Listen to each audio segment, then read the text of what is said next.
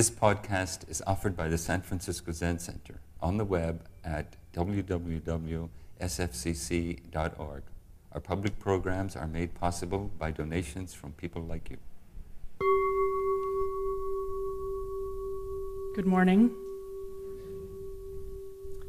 Welcome to all of you sitting in this sendo and to all of you who are watching by other means.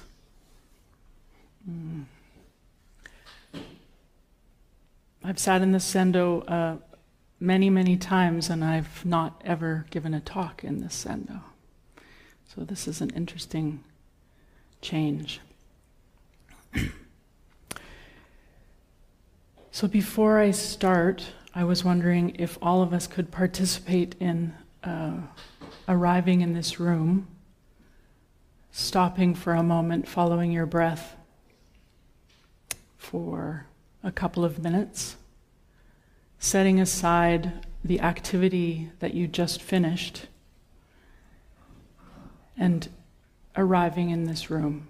And for those of you who are live streaming, to set aside, if you can, the concerns that have faced you until this moment, and bring yourself here. Feel the chair or the zafu. Feel your breath.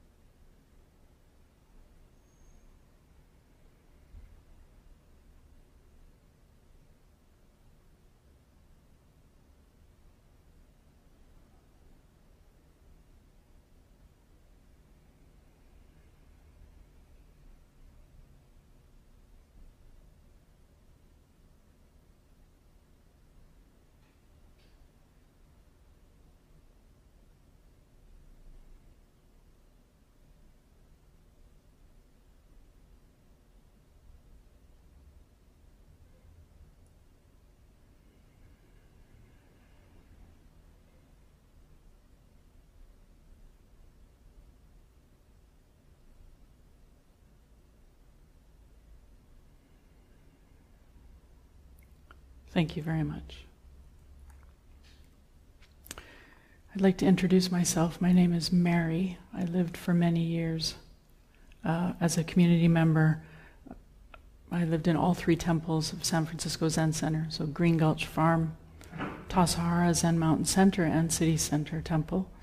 I'm currently living in San Francisco, not in this community, and I work for Zen-inspired senior living, which is owned by San Francisco Zen Center. So I'm spending 5 days a week in Healdsburg right now with that community as they move from a construction site to a residential community. So that's how I'm supporting the Sangha these days. I'd like to thank Tim for inviting me, Tim Wicks, as City Center Tonto, for the invitation to speak today. So thank you, Tim. And I would also like to acknowledge that right now a practice period is happening at City Center, and it's led by the City Center Abbot, Mako. So thank you for supporting me to give this talk. I understand that the topic of conversation for the practice period and study is the 16 Bodhisattva precepts and how they support our everyday lives. So I thought I would, I got an email from Tim asking me if I could just mention this topic, and instead of mentioning it, I thought I would speak a little bit about the precepts, because at this time in my life, they form a very central part of my practice. So this is perfect timing for me, and I hope that some of the things I say support your practice.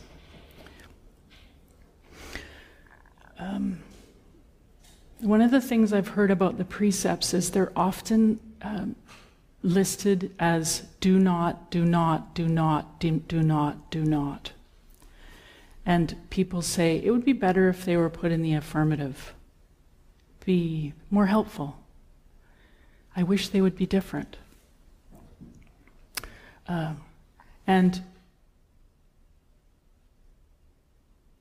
there are ways to say these precepts in the affirmative.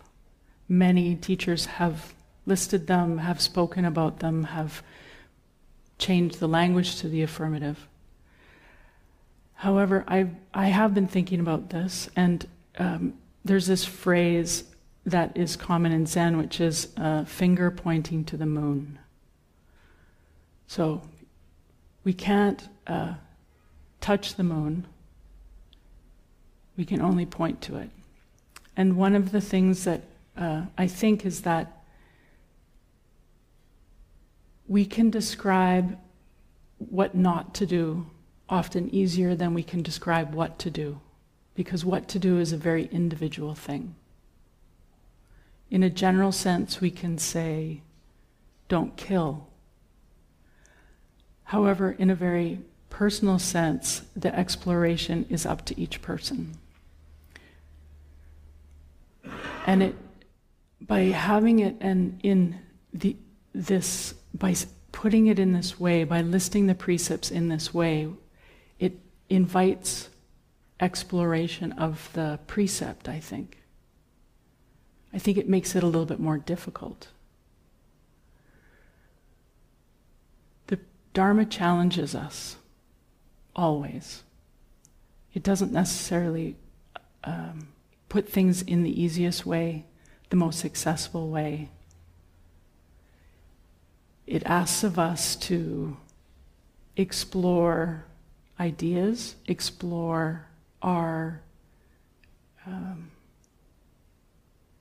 values, explore our past, and come up with something that works for us. So for me, having the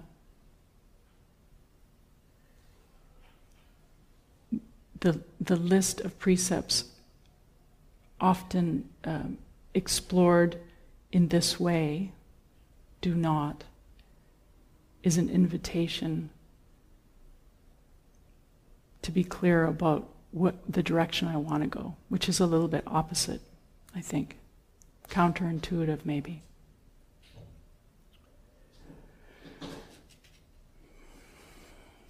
And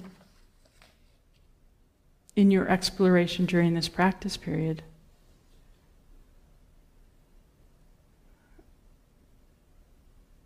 if you're reading about the precepts through Mako's talks about the precepts, through the sesshins that are done, the one-day sits, if these questions arise for you around what these precepts mean, then you'll notice that the responses or the way they land with you will change. And I think that's also part of the importance of working with the precepts.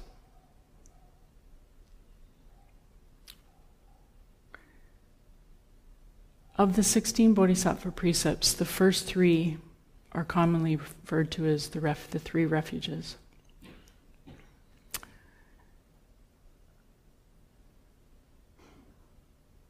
We do these during our ceremonies at Zen Center every day, during service.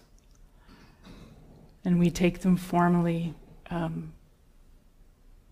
as we do different levels of ordination, lay ordination, priest ordination, dharma transmission. So the first time I took refuge was in June of 1999. And I had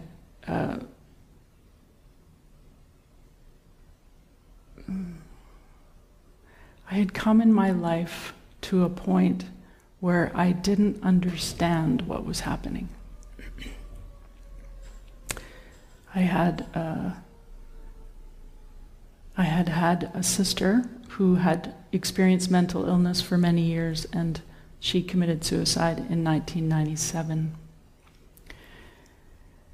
And although we as a family knew that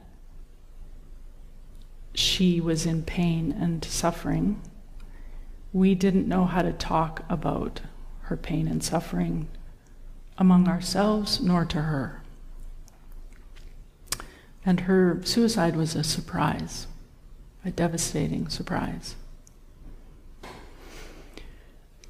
And each of my siblings and my parents, I would say, reacted or responded in different ways. My way was complete bewilderment, and I didn't understand how to think about it, how to manage, how to talk about what I was experiencing. And the pieces of my everyday life crumbled. My long-term relationship crumbled. My work life changed. My relationship to my family changed. My relationship to my friends changed. And I think a lot of that was grieving. A lot of that was, as I say, bewilderment. And I heard from a friend that another friend of hers had just come back from a 6-month time at a Buddhist retreat center. And for whatever good fortune, I thought that's what I would like to do. I had not been exposed to Buddhism before. I did not have a regular sitting practice at that time. I wouldn't have known what that meant, probably. So I wrote a letter and was accepted to go to a place called Gampo Abbey in Cape Breton, Nova Scotia, Canada. And I arrived in April. And for the first time in a long time, and maybe for the first time in my life, the sitting, the conversation, the practices of that place were in a language that I understood. And it felt like I was able to relax, to be supported by the sitting practice, and to have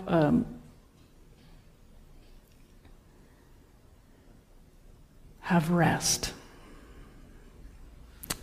to put down my bewilderment and not have to engage with that.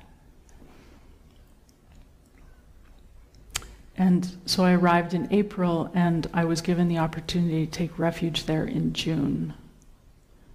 Very fast in terms of a Zen timeline.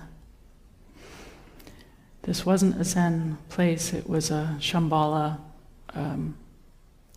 retreat center. And I took refuge with Pema Chodron the first time.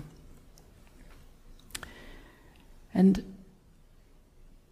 I can only say that the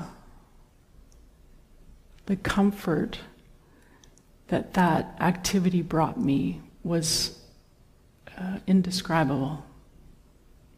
It's the feeling of arriving in a place you didn't even know you were going to arrive to. The feeling of speaking a language that you were speaking your whole life, but you didn't know that there were other people that spoke that language.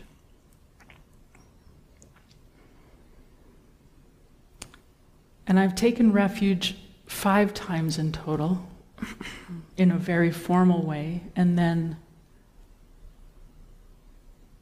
hundreds and hundreds of times in a less formal way.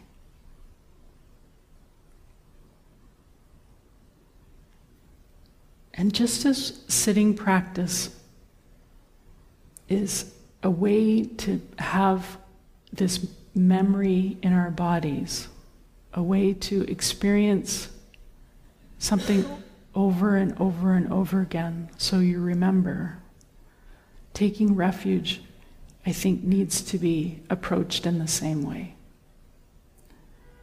Doing it once can be extremely meaningful, but actually engaging in it multiple times is the meat. It's the food. It's the sustenance that we need in our lives. It's not a once done and finished. It's a practice that we commit to and recommit to and look at in different ways and think about in different ways. So taking refuge in the Buddha is taking refuge in a teacher, in the perfect teacher.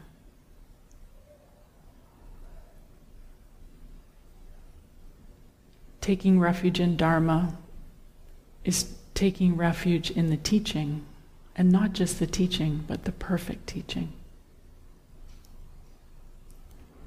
And taking refuge in the Sangha is not just taking refuge in a supportive community, it's taking refuge in the supportive community.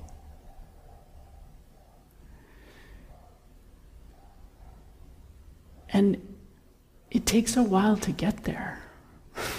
Maybe it takes the rest of our lives to feel that taking refuge in the Buddha is taking refuge in a perfect example.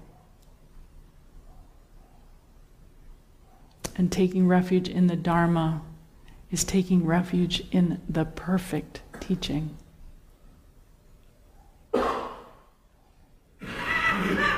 And taking refuge in the Sangha, tricky, is taking refuge in the perfect community. Imagine a community with all its flaws, with all its personalities, with all its conversations, with all its difficulties. Imagining that that is perfect. I know I'm not there. And what does that mean? With our minds, we like to criticize, we like to poke holes in things. We like to believe that our perspective is the most important perspective, that we can add something. That through the power of our minds, we can create something better. And the refuges are saying, we have something perfect. And what does that mean?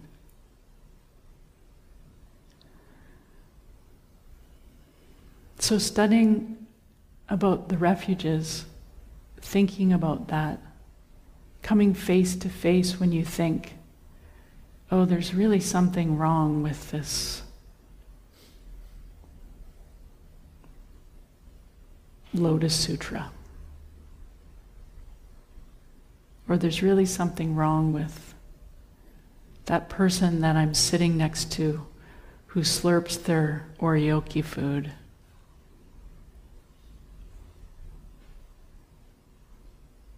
So what shape of the mind allows for that? And is that a reasonable expectation for us? Does it mean that we're giving up our critical mind?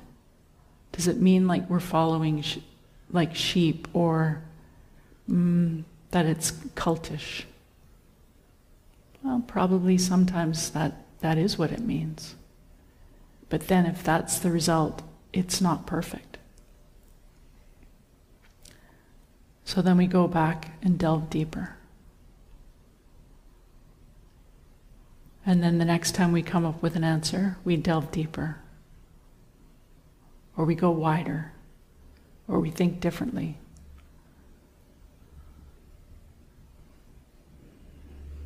And the 16 Bodhisattva precepts ask this of us. They say, oh, you think you have the answer? You think that's good enough? Try again. Don't be happy with that. Ask of yourself more. Ask of the Sangha more. Ask of the Dharma more. Ask of the Buddha more.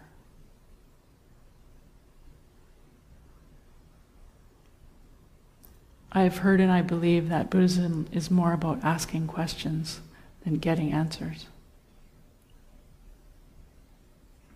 And I think the conversation for me around the precepts is more about asking rather than having them respond.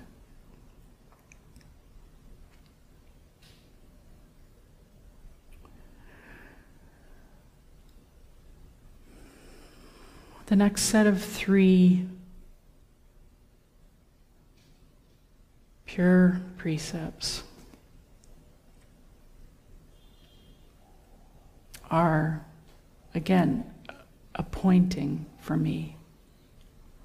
They're put in different ways. Refrain from evil. Another way to say that is cease from harm. Number 2 is make every effort to live in enlightenment. Some people translate this as do only good. The third is vow to live and be lived for the benefit of all beings. And some people say or translate this or use the language do good for others. These are a big ask.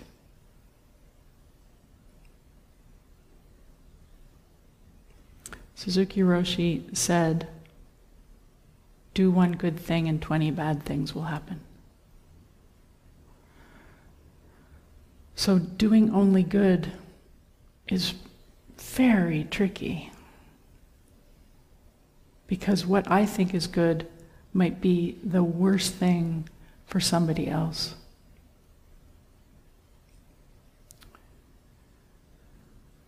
So for me, these 3 ask or point to the idea of stay in relationship.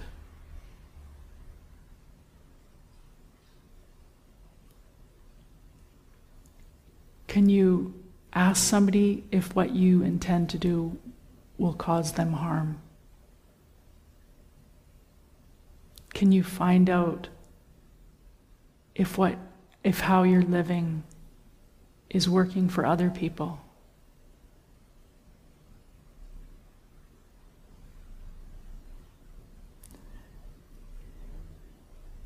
We have such a belief, such a strong belief in independence in this culture. And I'm not sure that's working out so well for us. So for me, thinking about this as staying in relationship with other people demands a lot from me. Demands a lot from the other person who I'm in relationship with.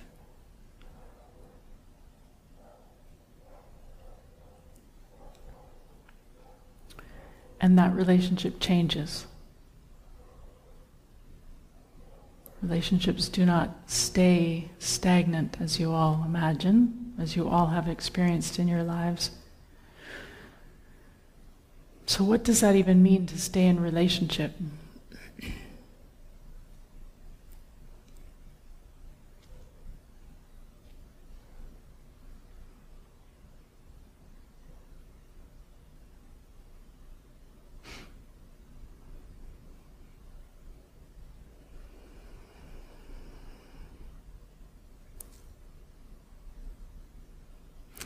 The next 10 vows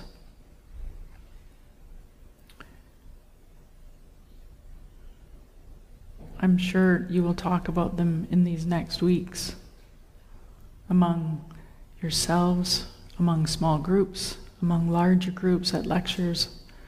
But I'd like to talk about a couple that are particularly relevant for me at this moment. The one I have been working with for years actually is vow not to harbor ill will. And it's this is one that for me is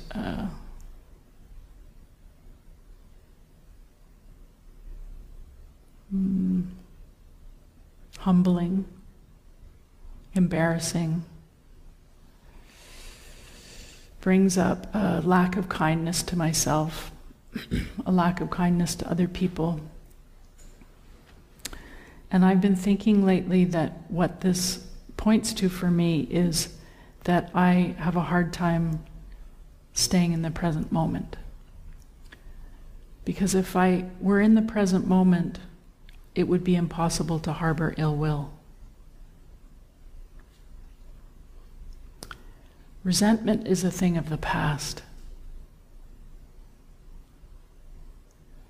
And we carry it into this moment and grind the axe. And if I'm living now,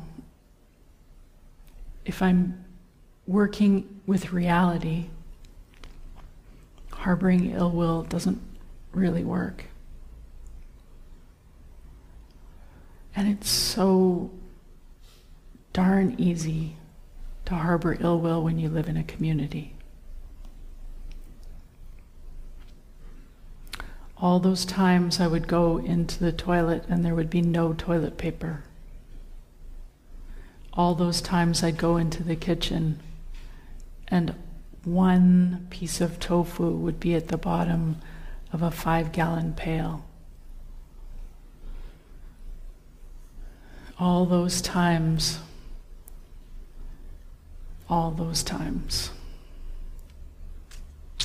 And for those of you that haven't lived in a community, I'm pretty sure it's easy to come up with a few examples, even if you're living by yourself.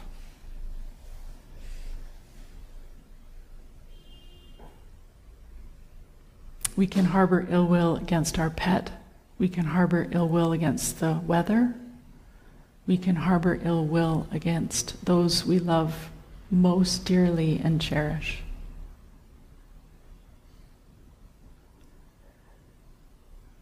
And it doesn't really make sense in the context of being in the present moment.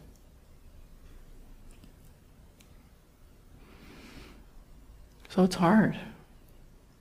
It's hard to get there. It asks a lot of us. It asks a lot of me. And I work on this. And it will be a lifetime effort for me. Because I have a very strong ego that wants to have the upper hand. So that's a pretty good one for me right now.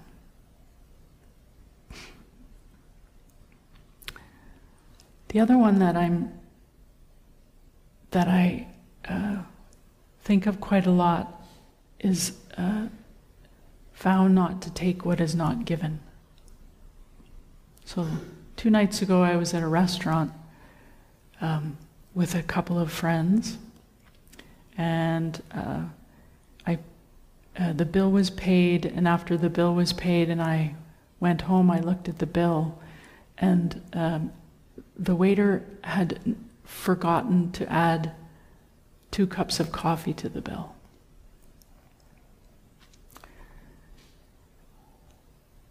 And there are lots of ways to look at this. You know, there's well, that was very nice. It's less that I had to pay. Or there's the other way, which is, oh gosh, I wonder if this person will get in trouble. Did I receive something that I didn't pay for?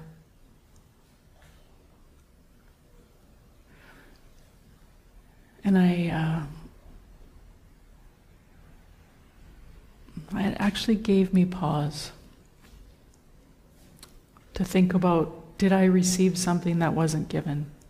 Sometimes when I look at the bill before I pay, I'll then say, oh, you forgot to add this, and the wait staff will say, oh great, I'll go do the bill again, or they'll say, oh thanks for your care and attention, and that's on the house. So it goes different ways. But for me, their response is less important than my paying attention to that. What am I trying to get? I think this is about being clean and not having to remember.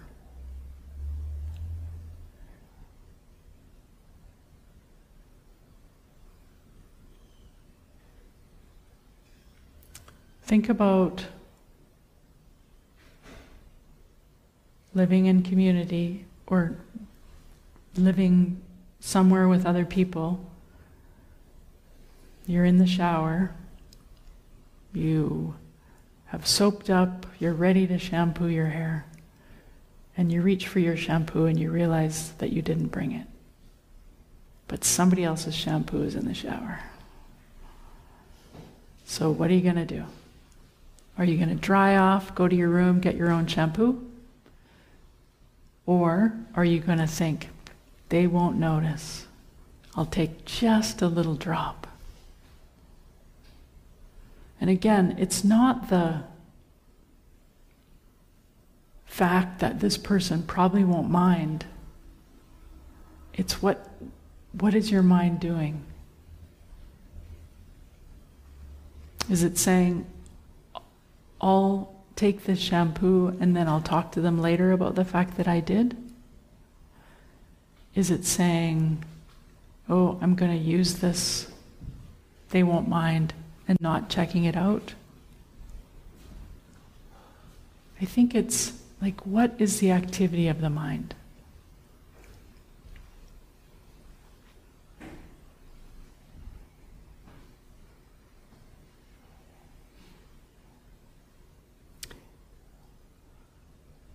If you are walking down the street and there's a $5 bill on the street and nobody around, do you pick it up?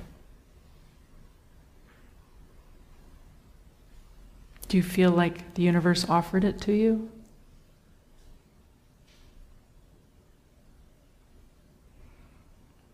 So again, it's not so much the answer that's important, because one time you might take the $5 bill and the next time you might not.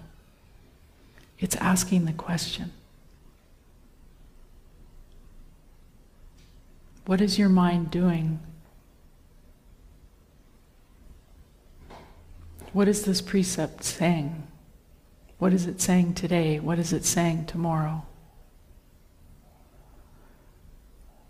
These precepts, I think, are meant to roll around, to be examined, to be questioned as a living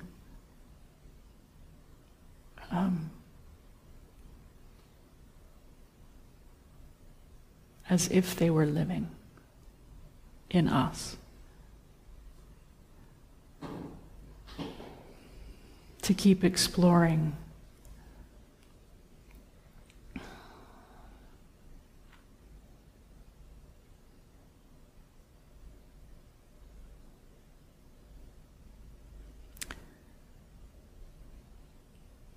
I think they, for me anyway, over the years, the study of these has allowed me to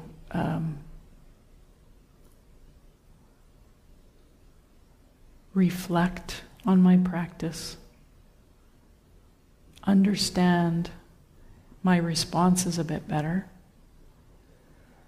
and let go a little bit of the judgment I have when what is happening for me is perceived as a negative response to these.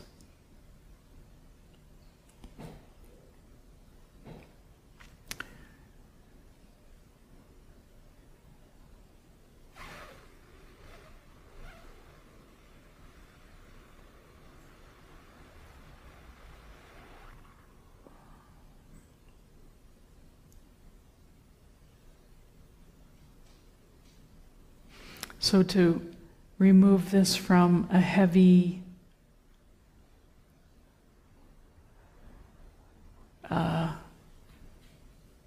kind of a study that inflicts wounds on our belief system and our self-worth, it can be a study that supports us,